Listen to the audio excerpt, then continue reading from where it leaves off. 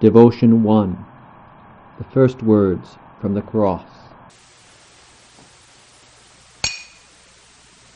The hammer, hitting those nails, driving them into Jesus' hands and feet. It was the Roman soldiers that swung that hammer. But they were just following the orders. Pontius Pilate, he was the one who had condemned Jesus. He was the one that had sentenced him to death on the cross. But Pilate was just trying to keep peace there. A riot was breaking out. It was the crowd who shouted, "Crucify him! Crucify him!" But the crowd, they were only doing that at the instigation of the Jewish leadership. They had been driven by their envy and jealousy of Jesus. They had orchestrated this whole thing. But the only reason Jesus was in their hands was because of Judas, that disciple who betrayed Jesus. So who was responsible for hammering those nails into Jesus' hands and feet? Those soldiers, Pilate, the crowd calling crucify him, the Jewish leadership, Judas? Well, yes, all of them. But also you and me. For you see, it is our sins that Jesus carried. It is our sins that drove in those nails one by one into his hands and feet. But it was his love that held him there.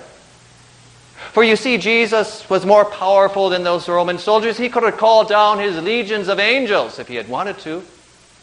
Jesus' authority overruled Pontius Pilate's sentence of condemnation. Jesus could have outwitted the Jewish leadership and avoided the Jewish crowds. He even knew that Judas was going to be there in Gethsemane to betray him. Yes, Jesus could have avoided it all. But his love led him to carry it all. His love willingly let our sins drive in those nails. Yes, our sins nailed him to the cross, but his love held him there. What wondrous love is this that led the Lord of bliss to bear the dreadful curse for my soul, for my soul. And dear friends, just as certainly as it was your sins and mine that nailed him to the cross, so also, as Jesus speaks those first words, he is praying for you and for me. Father, forgive them, for they do not know what they are doing. On that cross, Jesus won that forgiveness that he prayed for, that forgiveness for you and for me. He paid for our sins and brought us forgiveness. Think about that as you listen now to the words of Psalm 32, a psalm written by a sinner by the name of David, but words that you and I also as sinners confess and pray, looking to Jesus alone for the forgiveness that he won for us on that cross. As our sins were laid on him, and in his great love, he bore them all for you, for your soul. Psalm 32. Devotion 2. The third words from the cross. It was about 33 years earlier, before that day at Calvary, that Jesus was in Jerusalem, probably for the first time in his life.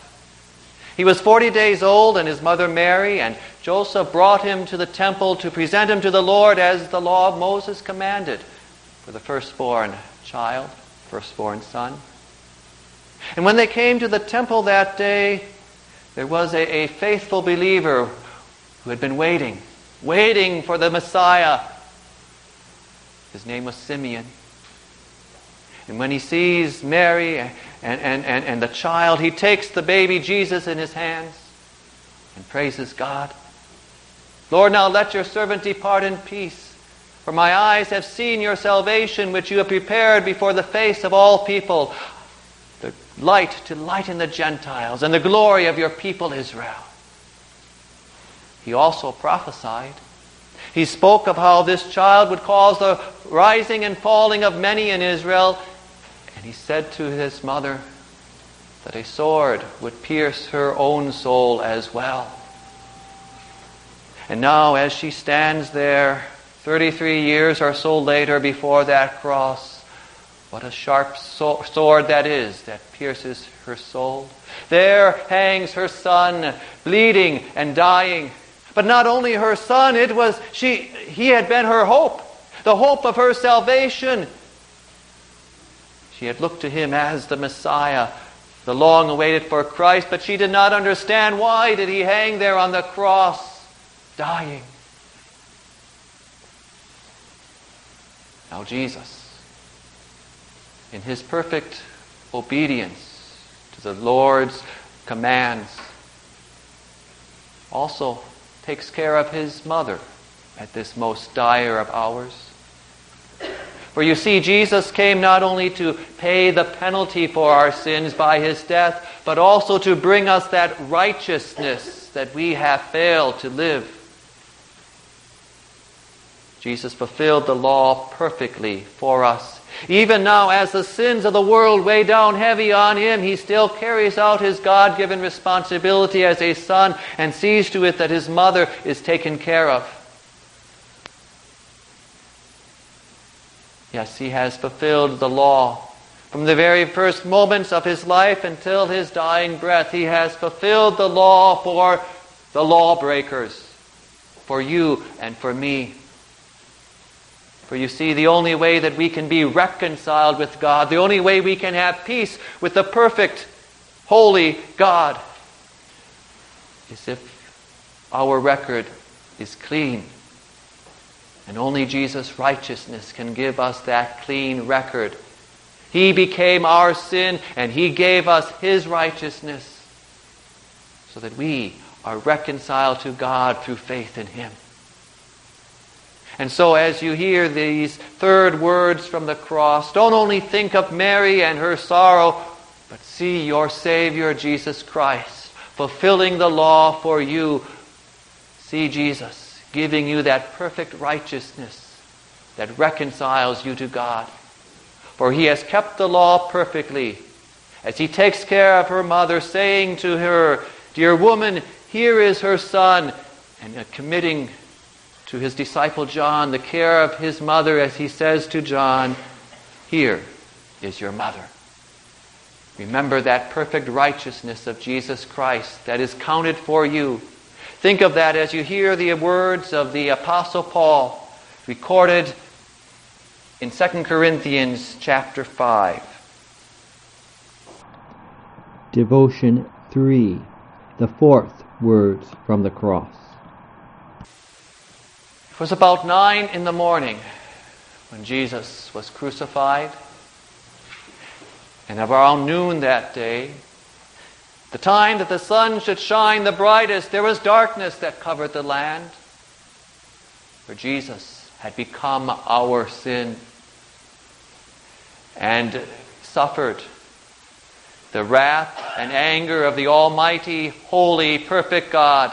Yes, that anger and wrath that you and I deserve was poured out against Jesus as he hung there on that cross. The divine justice that ought to sentence you and me to hell forever condemned Jesus in our place. There he suffered our punishment, our hell. For he covered himself with our sins, the sins of the world. And that agony and suffering, that all the bleeding and beating and ridicule and shame can't even begin to measure. That spiritual suffering of rejection from the Father, that spiritual suffering weighed him down to the very depths of hell as he suffered in our place. It is our hell, our death, our punishment he bears.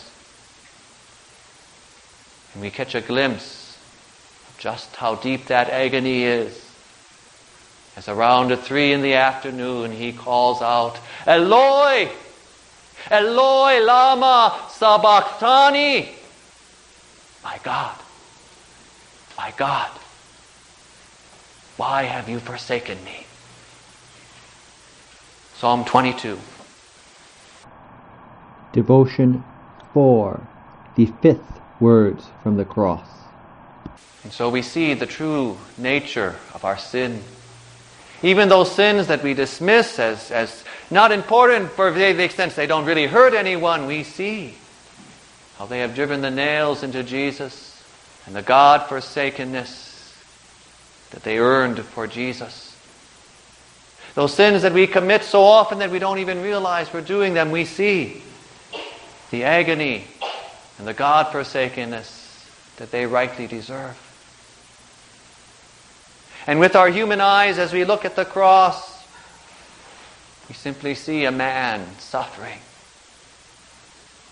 But the Word of God, the prophecies of old, they open the eyes of faith in us so that we see that there is much more there than just a man dying. We see that there is much more there than just the consequences of our sin. We see forgiveness. Jesus bore that awful load for you and for me, just as the Scriptures had foretold, going all the way back to the Garden of Eden. The Lord promised that one born of woman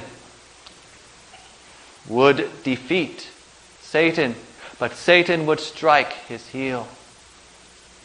And through the other prophecies throughout the ages, it was shown that the Savior would come, born of a woman, but true God over all. He would come and bear the sins of the world, yours and mine, and by that gain forgiveness for us. Open heaven for you and for me, and bring us safely to paradise. Jesus knew that he had fulfilled those Scriptures. He knew that he was now at the end of that work he had come to do. And soon he would make that announcement. But before, knowing that all Scripture was fulfilled, and that he had borne the sins of the world and won forgiveness for you and for me, he calls for some moisture so that he can wet his throat and be ready to call out his triumphant cry. And so he says, I am thirsty. As you hear those words of Jesus, reflect on how he has indeed fulfilled the prophecies of old. Every last one of them. Think of that as you listen to one of those prophecies, one of those most detailed of prophecies recorded in Isaiah 52 and 53. As Isaiah not only presents us the suffering servant of the Lord, but also reminds us of why he suffered. He bore our sins so that we may have forgiveness. Isaiah 53. Devotion 5. The 6th words from the cross. The eternal Son of God, one with the Father from all eternity, came into this world on a mission. He came to seek and to save what was lost. He was the anointed one, the Christ, the Messiah, the one the Lord had anointed or appointed for this special work, the work that only God could do, the work of saving lost sinners. For 33 years or so, he had walked this earth carrying out that mission. And now, he completed that mission. As the anointed one, he had offered himself as the lamb, the sacrifice.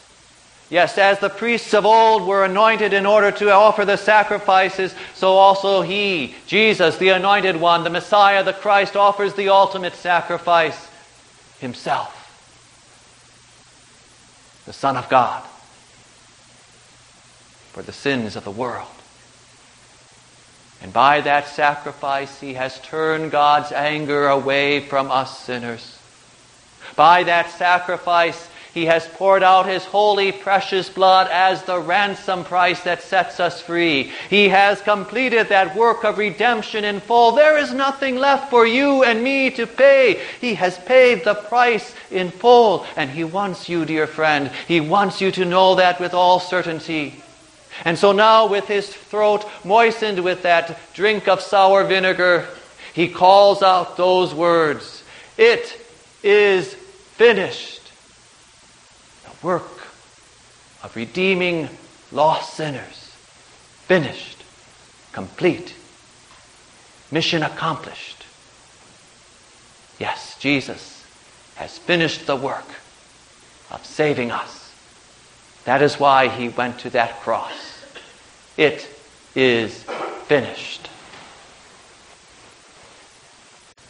Lord, let at last your angels come to Abram's bosom, bear me home, that I may die unfearing,